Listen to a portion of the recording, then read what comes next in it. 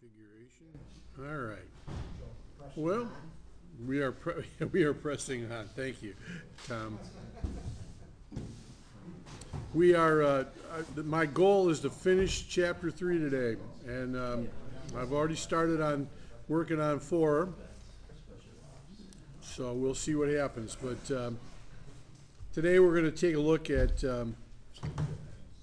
I think what we'll do is we will read from chapter 3, verses 10 through the end of the chapter, although our concentration will be on 17 and to the end. But to get a running start, let's plan on doing that. We'll plan on Philippians chapter 3, verses 10 through 21. We'll read around the room. Let's start with a word of prayer, and then after that we'll go to Denny's table, Dan's table, Gary's table, Giuseppe's table, and our table, and we'll go from there. All right, let's start with a word of prayer. Father, we thank you again for the opportunity to study your word. We thank you for the way that you're encouraging us through this study, and we pray that you would open our eyes to what you have for us today. We ask this in Jesus' name. Amen. Amen. Okay. I want to know Christ in the power of his resurrection and the fellowship and sharing in his sufferings, becoming like him in his death. And so, somehow to attain to the resurrection from the dead. Pressing on toward the goal. Not that I have already obtained all of this, or have already been made perfect, but I press on to take hold of that which Christ Jesus took hold of me. 13. Brethren, I do not count myself to have apprehended, but one thing I do, forgetting those things which are behind and reaching forward to those things which are ahead. The goal I pursue is the prize of God's upward call in Jesus Christ.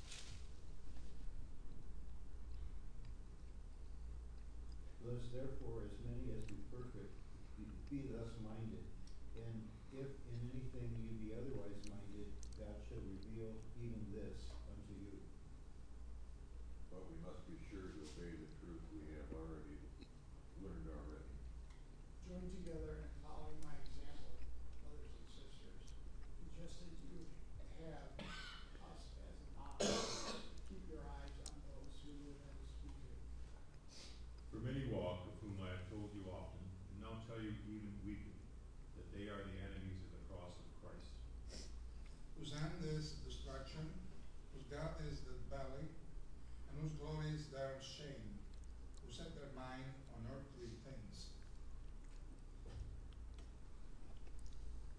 For our citizenship is in heaven, from which we also eagerly wait for the Savior, the Lord Jesus Christ, who by the power that enables him to bring everything under his control will transform your lowly bodies so that they will be like his glorious body.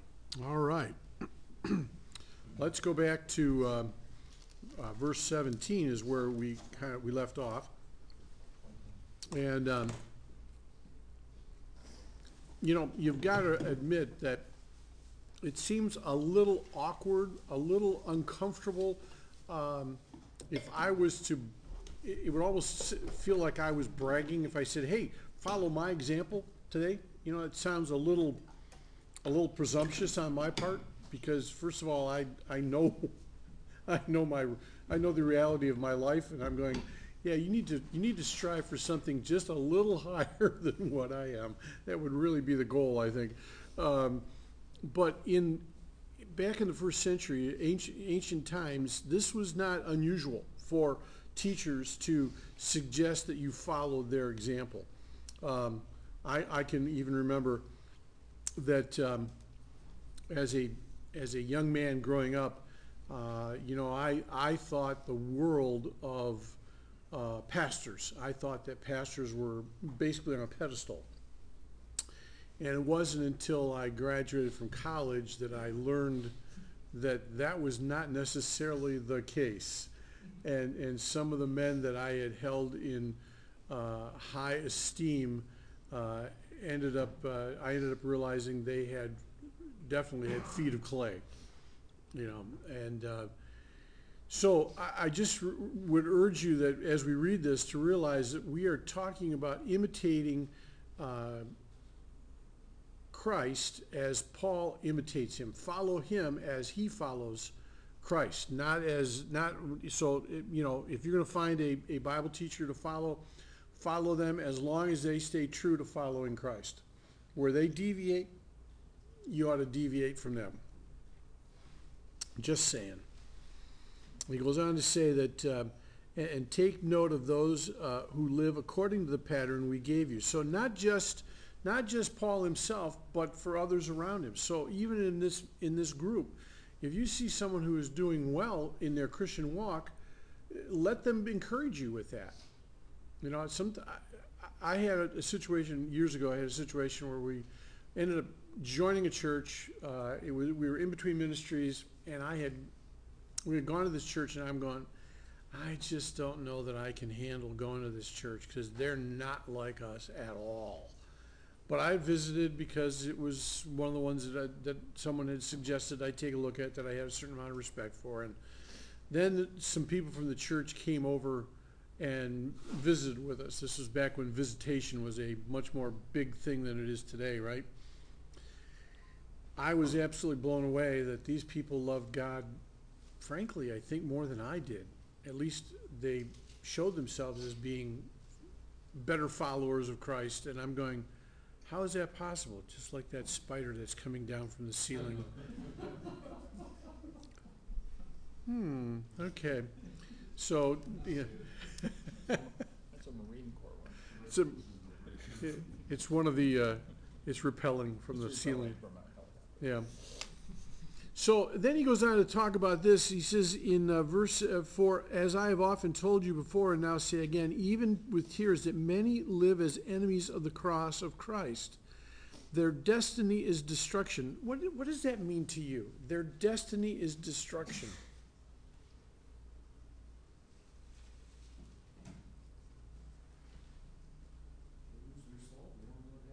That's a possibility, yeah. What else could it possibly mean? This life. In this life. Okay, that's a possibility too. What else? Could it be their rewards, their giftings, the things that they've worked for are going to be destroyed? Remember, we're talking about people here, that Paul is talking about people who are probably believers. They're often Judaizers. They're people who are asking you to do a certain thing. They're talking about their belly here as we go on. Their God is their stomach, and their glory is their shame, and their mind is on earthly things. So think about this. Their obedience is to Old Testament dietary laws, and so as a result of that, they've kind of made their belly their God, if you will, or a portion of how they function is based upon, if they're obeying the law, then they're being good. Their bellies are part of that. So what are we talking about dietary restrictions?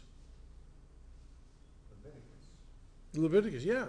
So we're talking about the Torah and the dietary rules and laws that are found in the Torah. It also talks about probably the fact that they're also emphasis is not, and we mentioned here in their bellies, but we talk about the fact they're looking for circumcision. So they're looking for their body. If you want to expand belly, the concept of belly into bodies, you've got that. The fact that they want to glory in that. These people are spiritually minded. They're not spiritually minded. They're earthly minded. They hold on to earthly rituals and beliefs that God had given Israel, and they were opposing the heavenly blessings that Christ had given them. Listen to this. In Ephesians 1, it says, praise be to God and the Father of our Lord Jesus Christ, who has blessed us in the heavenly realms with every spiritual blessing in Christ. They want to discount that.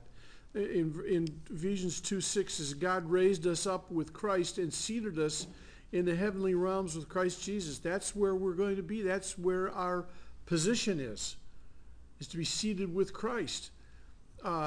Colossians 3:1-3 says, since then you have been raised with Christ, set your hearts on things above, where Christ is seated on the right hand of God. Set your mind on things above and not on earthly things, which is what they're offering, they're talking about, is earthly things here, is what they're doing with. The other thing that's kind of interesting is this idea of the belly can mean more than just kosher food, more than just a preoccupation with circumcision. It has some of the translations talk about your appetite. And if you talk about that, it means more than just simply gluttony, because that's another possibility. We talk about, their belly, they're some of us, we love to go to the, all-you-can-eat buffet, and we go away being gluttonous when we're done with it. It's hard, man, because sometimes you go, I really want to enjoy this food. In ancient times, in Roman times, you know what they would do when it came to gluttony? They would eat as much as they could until they were almost sick. Then they would go out and they would regurgitate all of their food, and then they would go back and enjoy some more. Those Romans had it right, man. That's why their food tastes so good. I get over there and I get in trouble. So it's more than that, and I think that what you can actually say is we're talking about fleshly indulgences, bodily desires, which could mean more than simply just gluttony. It could be anything that's a bodily desire. Looks like that was the same thing that was happening in Corinth. You come to the feast, and you ate, and you eat again, and some people go home starving from the feast. Yeah, in Corinth, instead of practicing a potluck where everyone got to share dishes, it was more of a picnic where you brought your own and ate your own. And the problem was there would be people there that were having really, really good food, like maybe from a 5-star restaurant, and so other people could barely put a hot dog in their lunch. And so the issue is sharing and learning to realize that it's all of us. Now, when we talk here about this idea of the fact that they are, their mind is on earthly things versus what we would term spiritually minded. What do you think? What do you think when you think of spiritual? Someone who's spiritual. What comes to mind? Often I think the spiritual and fellowship are words that are abused and misused. So what does spiritual really mean? Is it mystical? Is it dreamy? Is it impractical? Is it some distant thing that you're reaching for? Is that what being spiritual is? They're just walking it. Yeah. They seem spiritual. Different. Doing the will of Yeah. God. It was interesting, the gentleman that was here 2 weeks ago, Bradley, Yep, Brad. Yep. he was different this time than the first time. Mhm. He was, he's living it. Yeah. And you could see it in him when he was here a couple of weeks ago. Mm-hmm. In so much that I want to follow him. You know what I'm saying? Not directly, but it just, you felt it when he was here, when he was talking. Then the first, not that he wasn't the first time. Well, I think that the power of the Holy Spirit was on him a lot more this time. He had spent a lot of time, and let's face it, you're out in the middle of the jungle. Right. Yeah. There isn't a whole lot for you're. It's you and God. It's basically you and God, and and whatever you've managed to take with you. It's not like they had internet or all the other things. So The Super Bowl with yeah, they were definitely so. I think when I think of somebody who's who puts on airs of spirituality, it reminds me of some of the people that when they get up to pray, have you ever noticed that their voice changes, their intonation changes, that suddenly they get this holy kind of sound, that they think is holy, and so they're busy. They go to great lengths to tell God things that God already knows. If you ever notice that, they'll busy. I'm always amazed at that. In fact, I'm always amazed at when we ask for prayer requests, and it's not that I don't think we should ask for that, but if you're in a prayer meeting and you're praying why would you bother to share that if you're going to pray about it later? Isn't it double duty? You can often pray about the situation and everyone else is going to gather what the problem is based upon your prayer. I'm just saying, just a side note. But this whole idea of how we get up there and we talk about, change the way you say God, suddenly it's God, deep sound in my voice, and I speak very, very flowery, and I put on lots of airs. That's not what God wants. I think what spirituality is, it makes the believer think more clearly about getting things done more efficiently in the spiritual way. Spiritually minded simply means to look at earth from heaven's point of view, not from earth's point of view. How often would that change? It would change for me drastically when I remember to do it. I start not worrying about things as much from a spiritual or from an earthly perspective. Why? Because this is temporary. There are things that I need to learn here that will help me, so I don't have to learn them when I get to heaven. But boy, in the meantime, Colossians 3:2 says, "Give your hearts to heavenly things and not to passing things on earth." That's Colossians 3:2. D.L. Moody used to scold Christians as being so heavenly minded they were of no earthly good. I think the problem is that we get caught up in that. And Mark 8:36 says that, "What does it profit a man if he gains the whole world and loses his soul?" Earth is not important. Heaven is important. And the way that we play out our Christianity ought to be based on heavenly. Where your treasure is, there will your heart be, right? Matthew 6. How often do we put our trust in the stock market, in our retirement fund? We look at that and we go, do I have enough to make it through? Well, I'm as guilty as probably the next person, especially as I'm getting closer and closer to looking at, what is it going to be if and when I retire?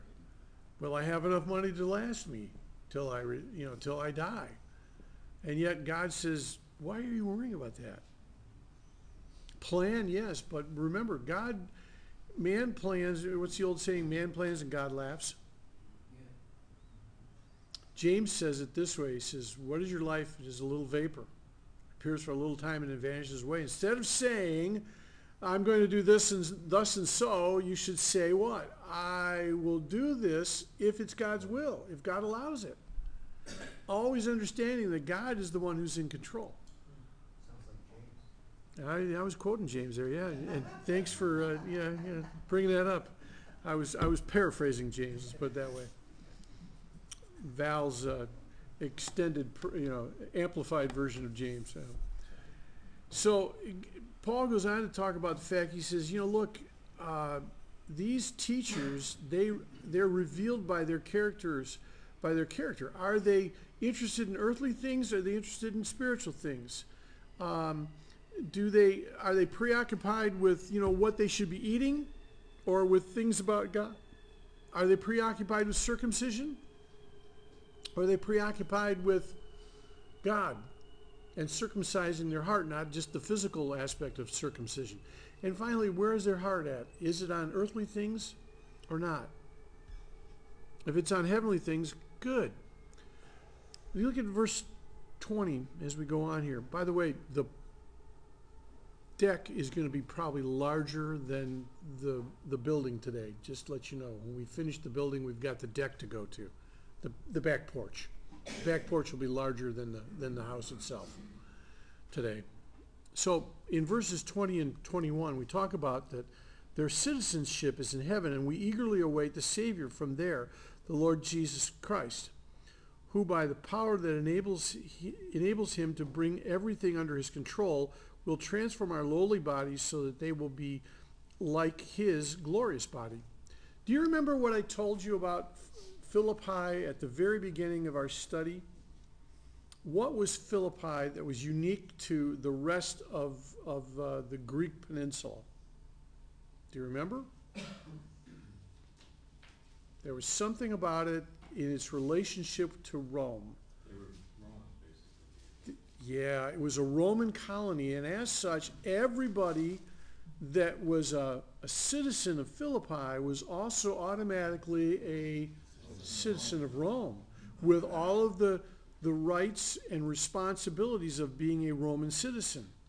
So when Paul starts talking about our citizenship is in heaven, and it's a ways away, it's not right close by, it helped the Philippians are going, yeah, it's kind of like our situation here in Philippi. We're Roman citizens, but what? We're and we need to pay attention to what's going on in Rome. We need to know. We're eager to hear the news from Rome. Are we eager to hear the news from heaven? Are we eager to study the Word and see what heaven might have to share with us today?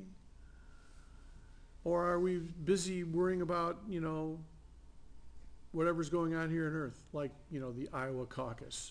Just saying. But that was a special relationship because Rome's citizenship meant a lot of things to people that Yes, it did. is very different even from what we have today. Yeah. You were a Roman citizen, someone attacked you or your family, Rome didn't really have a problem sending legions to go and right that. Yeah, Pax Romana was a very unique situation. In other words, you messed with a Roman citizen, you messed with the might of Rome. Yeah. By the way, what else happened in Philippi about the whole idea of citizenship, Roman citizenship, and whether or not you were properly taken care of if you were a Roman citizen? Remember the book of Acts? First time Paul comes to Philippi, he gets thrown in jail. You remember what happens? There's an earthquake, right? He tells the prison warden, don't bother to kill yourself. Everybody's still here. But do you remember what happens afterwards? They want him to leave. Yeah, why? Because they messed up. They didn't check to see if he was a Roman citizen. They treated him not like a Roman citizen. As such, he could have created all kinds of problems for Philippi, at least for the leaders of Philippi. So we have here, there are people that are regularly awaiting the news from the capital so they know how to conduct their business. Are we readily and anxiously waiting to hear from God so we know how to conduct our business as we're citizens of another land? And if Paul gave us an example. He could have complained right away when they arrested him. Instead, he goes along because he realized now his relationship with Christ is more important than a citizenship here on earth. yeah. That's a good point. Instead of his rights, he didn't care. Exactly. He's led by the Spirit, whatever that is, whatever that looks like. That's kind of interesting. In the King James, this particular word, citizenship, is actually translated conversation, which is, again, the joy of language, because the English language is alive, and as such, definitions change with passing of time. And even in our own situation, we can think of words that had a particular meaning at one point, perhaps in our lives, and have now changed. And sometimes they've gone through 2 or 3 metamorphoses in what they mean today. It's interesting when you go back and dive down and drill down a little bit into what this idea of citizenship is. It comes from an English word that we all know, and this season of the year is very popular, especially every 4 years. It's called politics. The Greek word here is the idea of politics. It's the idea of, it has to do with one's behavior as a citizen of a nation, and Paul encourages us to have a spiritual mind. He does this by pointing out the characteristics of Christians whose citizenship is in heaven, just like Philippi is a colony, like our churches are a colony. Years and years ago, I was doing this Christmas, I think it was a Christmas production, yeah. and it was a celebration of the birth of Christ, right? So what we did is we actually sent out invitations as though we were an embassy. And we had an ambassador who was greeting people. We had ambassadors, and we had a receiving line as people came in. And they were met by the ambassador.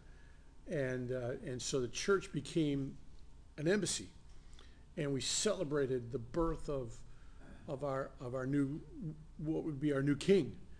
You know, and the whole thing was centered around the idea that as an embassy we represent Christ. There was I think it was here, it was years ago. There was a video of a woman in Eastern Europe. I think it was in Hungary. Do you remember this video? And she had something about her house was an embassy of heaven or something like that. Remember that? Older woman. Yeah, an older woman. Yeah. So I think about how are we offering an embassy for people to come to? And when they come here, do they find that they're greeted warmly and invited to come in, or are they told no, they can't? The embassy is going to help them hopefully become a citizen. You know, you have to go to the embassy to apply for citizenship, right? Or at least for a visa to get in, yeah, if you're going to visit. Yeah, Rick. So, ancient times, the idea of democracy was really foreign because typically people lived under the authority of a small number of people, or maybe just a king. King or an oligarchy, Right. sure. Mm-hmm. And so for a lot of people, when Jesus preached about citizenship in heaven and the freedom that he was offering, that was very foreign to a lot of the Gentiles, because they had no way of understanding what that even was. Some say that up to perhaps as many as a third to two-thirds of the Roman Empire were slaves. Now, not slaves in the same sense as we had here, but slavery nonetheless, where you had a master that owned you, that could tell you what to do and what not to do. In fact, one of the books that Paul writes, the book of Philemon, is written about a slave who had apparently run away from his master, and then after running away came to Christ, and Paul is now sending him back to his master. Boy, that's got to be a tough thing. And the thing is, Onesimus was willing to do it. The other thing too, I think this text talks about, he's trying to encourage them, if they follow certain things, it's going to be a frustration too. Yeah. They're going to say, why can't I do that? Because you're trying to live like this, and you need to bring that, it's already in you to bring that out so you can live normally. I think that's part of it. Yeah. Not to encourage people so they don't get frustrated in doing it. Well, here we look at that in a similar manner in that there are certain things that as a Christian you wouldn't want to do as everybody else in the world does. You look around, Sunday would be a good example. I don't know, several $1 billion were bet on that game. Most Christians wouldn't want to do that. They wouldn't want to bet or anything like that. So. But my point is that going to Shabbat every week, and doing this every week, and you're not growing in that. You go, why aren't you growing? Because you're trying to follow this, which is not from that. It's more to help you, because it talked about in Hebrews that I've come to do your will, O God. Yeah. I didn't come. I know you're not excited about these sacrifices. I've come to fulfill the things that you want. Which is kind of interesting, because the fact is we are called to become like Christ, and this last couple of verses here is talking about that, where he's going to bring everything under his control, and he's going to transform our lowly bodies to be like his glorious body. Think about this. This should give you hope for the future. It should also cause you to live a particular way because of what the future holds.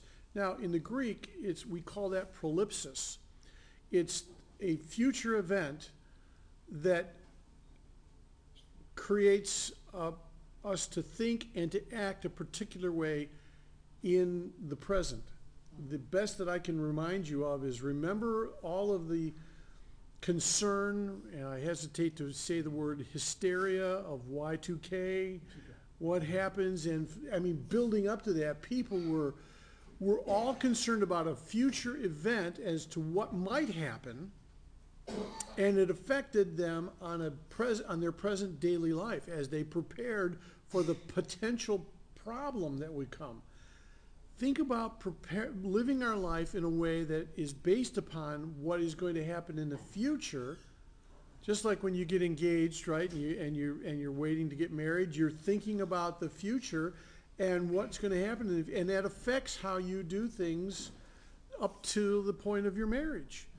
So prolepsis is really important in the fact that we know that Christ says he will return, and when he does, he will it will change our body into a glorious body. There is also anamnesis, which is something in the past that affects our present. I'll give you that example. What in the past should affect our present? What was it? Salvation, yeah. Christ's death on the cross is a big effect on us in the present.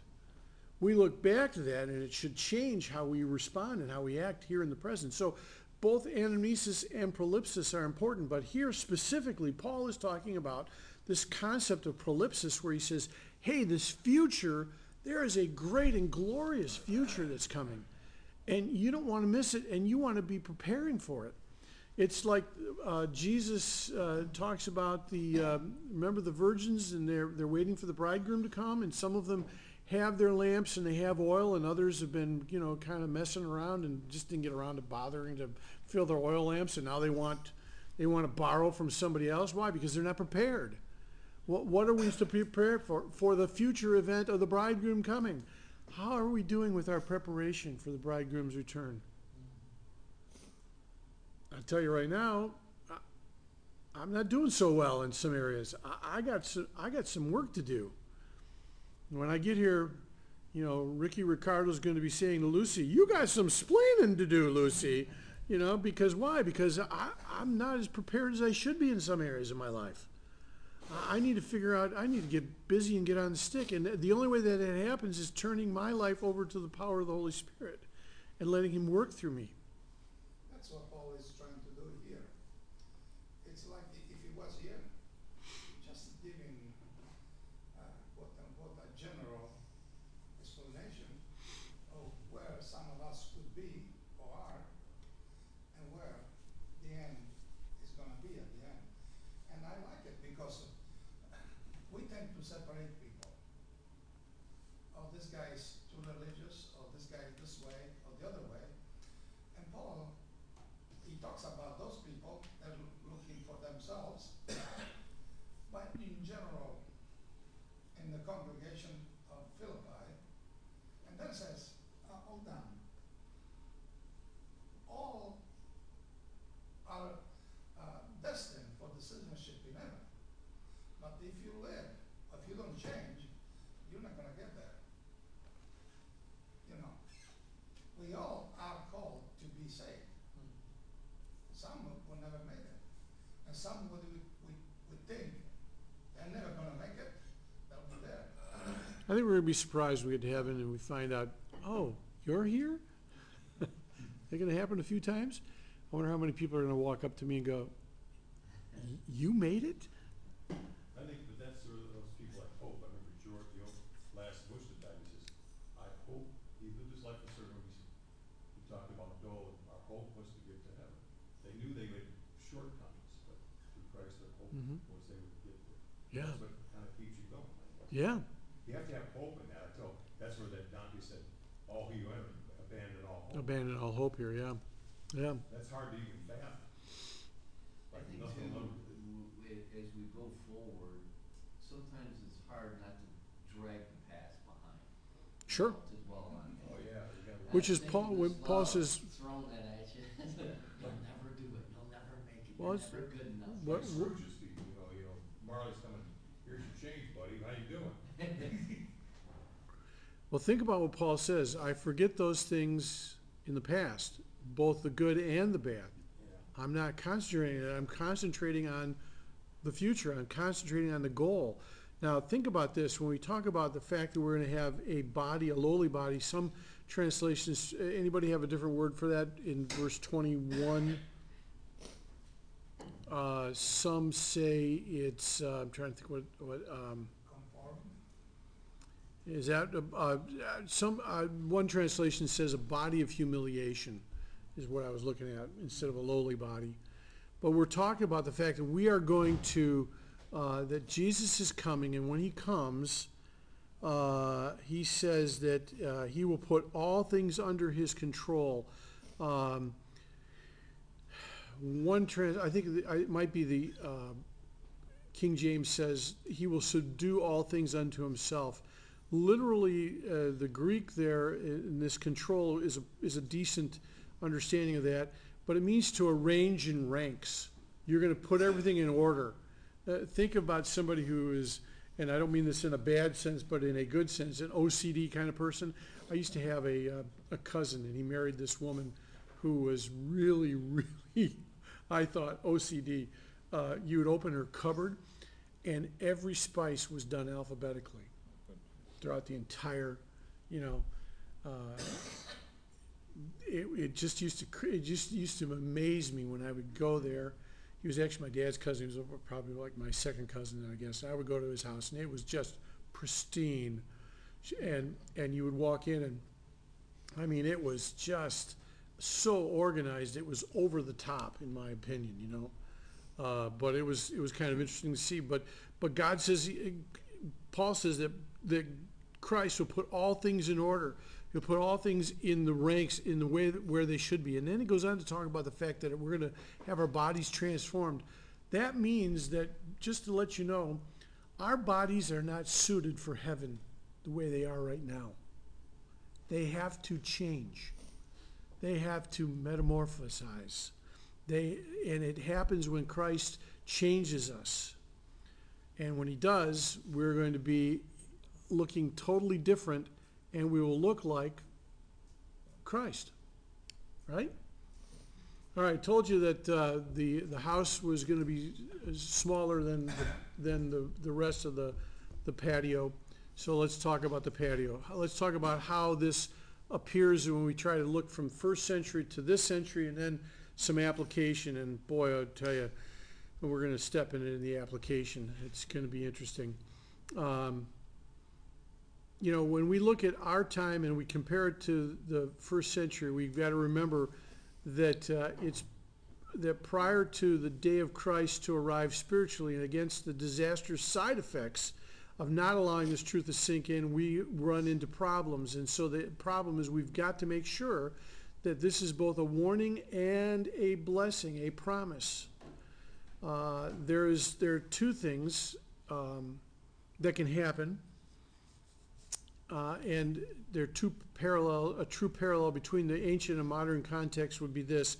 In Paul's time, the problem lay in commonly accepted notion of the world of human existence was a changeable, unpredictable, and corruptible place that everyone would do well to escape from or to manipulate. Astrology and magic offered ways of controlling the forces of nature and the forces of God. Remember, we talked about the fact that in ancient times, if you knew the secret name of God, that you had power over that God.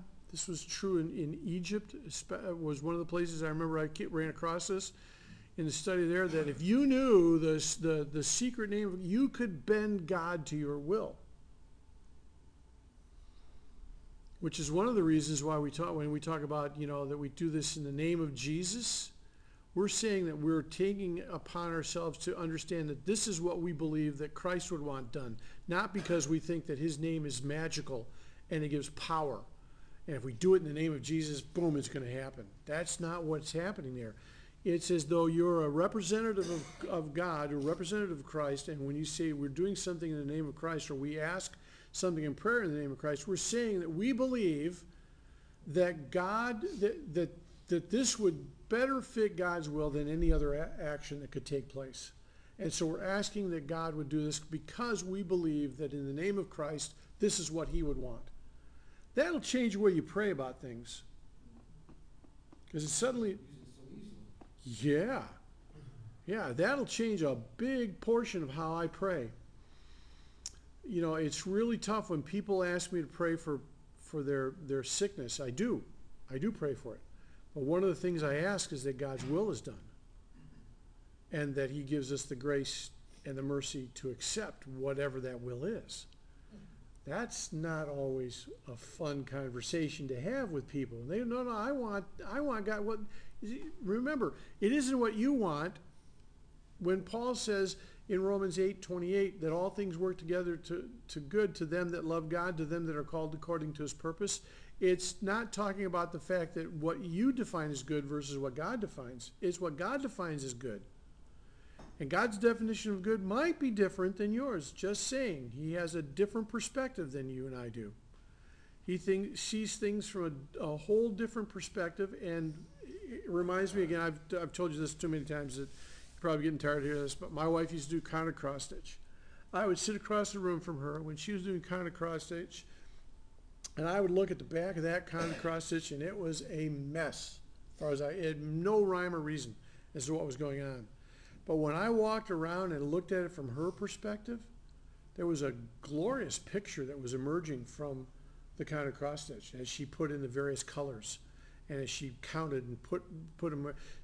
A picture emerged that you could not see from the backside. Right now, whatever we're going through in our lives, we are looking at the backside of the canvas. We're looking at the backside of the counter cross stitch. We don't know what the front looks like, but God has a perfect plan, and what he's doing makes sense within his plan. And if we could see it from his perspective, we'd probably go, it's got to be that way. It can't be any way else. And so it is good. Just that our definition and his is slightly different. Verse, in chapter 4, be anxious for nothing. Yeah. Well, that works except for, those of us that have a problem with worry, right? But then even like your prayer with someone that's sick, I mean, at the end of it, and give them the peace which passes all understanding. Right. Which means that they have peace that a shalom is different than, God's shalom is overarching. It's a wellness that means even in the midst of whatever's going on, I can find peace, which is hard to do sometimes. I'm just saying. That's why we can't understand it. It passes all understanding. Yeah, exactly. We think with our bellies. Yeah, we do. So, in places like today, we have the situation where this idea of Eastern religion and the thinking about the mind and being more important than the body becomes really a potential problem, because the body we are made up of, I believe, three. Now, there are some theologians that say there are only two parts to us as humans. I believe in a trifold formula of body, soul, and spirit. I realize that some people combine soul and spirit. That's okay. I think that trinities work better than dualities, but just saying. And when we get to heaven, we'll figure out who was right and who was wrong. But the thing is, we need to realize that we sometimes emphasize one over the other. Or we say that because the flesh doesn't matter and it's only the mind that matters, that we can do what? We can do whatever we want. So we're either legalists or licentious individuals who will do anything and everything we can because it doesn't matter. It's just the flesh. Everything, 1 Corinthians 6 says everything's permissible for me, but not everything is beneficial. Which is kind of hard, when you try to tell that, especially sometimes to young people. Well, yeah, okay, it might be permissible, but is it the best thing you could do? That doesn't matter. I can do it. I can do what I want. Well, not really.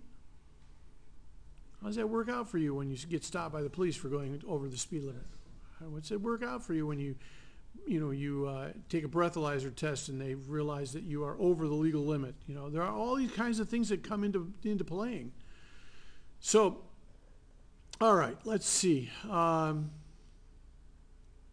In some parts of our modern church, we seem to try to merge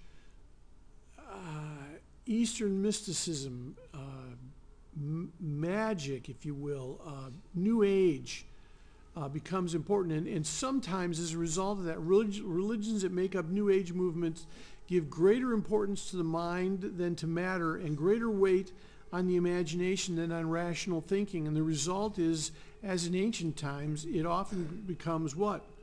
Moral relativism. And this was true in the past. It's true today. We talk about, well, you know, your truth and my truth might be different. No, there's only one truth. There is an absolute truth. Evil is an illusion, they'll tell you. And salvation comes from within. No, it comes through Jesus Christ. It doesn't come from within. I can't save myself. I just can't. I don't have the power to do that. But the other side of that is that the conservative parts of the church, they want to go so extreme with their theological heritage that stems from the Holiness movement from the 19th century that they fall prey to an imbalance of understanding what God has accomplished and will accomplish for his people in the death and resurrection of Jesus Christ. Sometimes we get so emphasizing on the presence of the eschatological age within the church that the result is that they think that Christians should claim that there should be no sickness. That they can have everything they want. They can have physical wealth and physical healing, and all of the things that are bound up in God's laws of prosperity. Do this, and God will do this. It doesn't always work that way. You know, a lot of us. There were a lot of people that prayed for Papa Joe's wife to be healed. She wasn't. Does that mean that none of those people had faith? Or did God have a different plan for her life and for Joe's life? Paul says that he prayed 3 times to have some thorn in the flesh removed. It wasn't removed. Does that mean that Paul didn't have faith? Paul didn't trust God enough?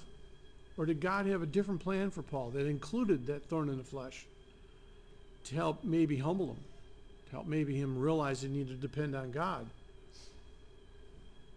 How often have I walked into a situation and done those little flare prayers, oh Lord, if ever I needed you, I need you right now because I need the words to say and I have no idea what to say. So how do we combat both these? I think we combat it by this. We look at Paul, we look at others like him who follow the pattern of behavior that he laid down, and we say, okay, therefore, Paul says in 1 Corinthians 4, he says, I urge you to imitate me. For this reason I'm sending you to Timothy, my son, whom I love, who is faithful in the Lord, and he will remind you of my way of life in Christ Jesus. So we need to follow Paul's example as he follows Christ's example. And then I think we need to realize that we have a new covenant. And the difference between the old covenant and the new covenant is the old covenant seems, even though we are saved by grace and we have always been saved by grace, the old covenant seemed to emphasize a lot more of physical works in order to get God's attention. Today, we need grace. Grace is more important than anything we could do. Remember, it says in Ephesians 2, 8, and 9, and 10, it's by grace that we've been saved, but we've been saved to do good works. We're not saved by our good works. So both are gracious, both demand that we do something, but not for salvation, but for the outworking of sanctification that God plans to do in us. That's how we do this. And secondly, he points out the fact that eventually, someday, God will return, Christ will return, and when he does, he's going to do what? He's going to change us into his image. All right. Let's skip all that, and in the last few minutes, let's get into the area. So, in 1741, John Wesley preached a message. The message was on Christian perfection. It became one of the key factors in the Wesleyan movement. And it was what caused the great divide, if you will, between the Reformed groups and the Wesleyan groups on the whole issue of the doctrine of sanctification. Because it would appear that Wesley taught that it was possible for us to have a second working of grace, and when that happened, we would become sinless this side of eternity. He said it kind of like, let's see if I can say this. The senses in which the believer continues to be imperfect, he said, are in ignorance or mistake or infirmities or temptations. But the believer can and should attain freedom from outward sin and from sins of the heart, including evil thoughts and evil tempers. He based it upon this passage in Ephesians chapter 3. The Reformed's response was to emphasize and focus on the depth and the complexity of sin's inroad into humanity and the present incompleteness of God's eradication of sin, both in the individual person and on earth. And they would point to passages like 1 John 1, 8 and 9, where it says, if we say that we sin, we fool ourselves. But if we do sin, we have an advocate with the Father. And if we confess our sins, he's faithful and just to forgive us our sins, to cleanse us from all unrighteousness. So the question then becomes, who's right and who's wrong? I would say both are.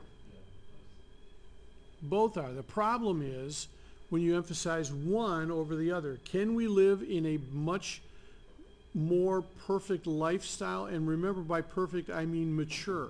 Yes, we can. That's what we should be striving for on a regular basis. We don't give up the fact that God tells us that that's what we should be doing on a daily basis. But we also recognize that there's no way in the world possible that this side of eternity that we'll ever be fully and completely mature to the point of being without sin. So the balance lies in coming to an understanding that both are true and both extremes are wrong. So again, as Dr. Bob Sr. used to say that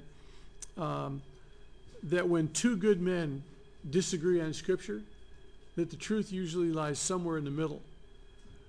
And sometimes it might be closer to one side than the other, but it's still in the middle. And the problem is that one of the things that Paul says is keep talking. We talked about this last week. He says the fact that what we need to do is keep talking about these things that we are in disagreement on and see if we can't hammer out an understanding that makes sense for both of us. And if we don't, then we allow grace to take over, and we give grace to people that are in disagreement with us, knowing that they're still believers. That's why in Revelation 2, Ephesus, the first church, don't forget where you came from, that you were once fallen. And I think there's the temptation of forgetting that we were all saved by grace. Yeah. And regardless of how pious or how you're living, it doesn't change the fact that you're not better than anybody else. We're all equal. And when it's in Revelation, it's pretty straightforward, and you see that over the years, depending on how long you've been walking with the Lord. Yeah. Certain people have that, you'll never be me. Well, good, I don't want to be. It's just, you realize that, everyone is walking differently, and we can't judge that regardless how holy or pious, someone is or appears to be. I think sometimes people forget that they too have history. Yes. We seem to sometimes take that, forget about your sins in the past, and forget about the past and move on to the future. We take that literally and forget that, I wasn't saved at one time, I didn't always walk straight. We tend not to remember those things. We can remember everyone else's sins, but we can't remember ours. Remember we talked about last week, we talked about the way that God defines forgetting is to no longer hold it to our account. It isn't that you can totally forget something. Okay, if someone murdered your significant other, you're going to remember that. But will you come to the point where you can say, I'm not going to hold that to their account? That's what forgetting is. That's different. That's part of forgiveness. And again, remember I mentioned to you that the way you can tell how well you're doing with your forgiveness is whether or not your blood pressure goes up when you think about it.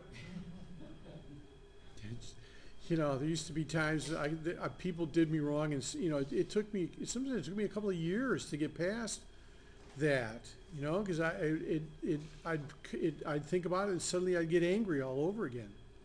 Well, I hadn't gotten to the pastor I was able to forgive what they had done and to quote unquote forget it and not hold it against them.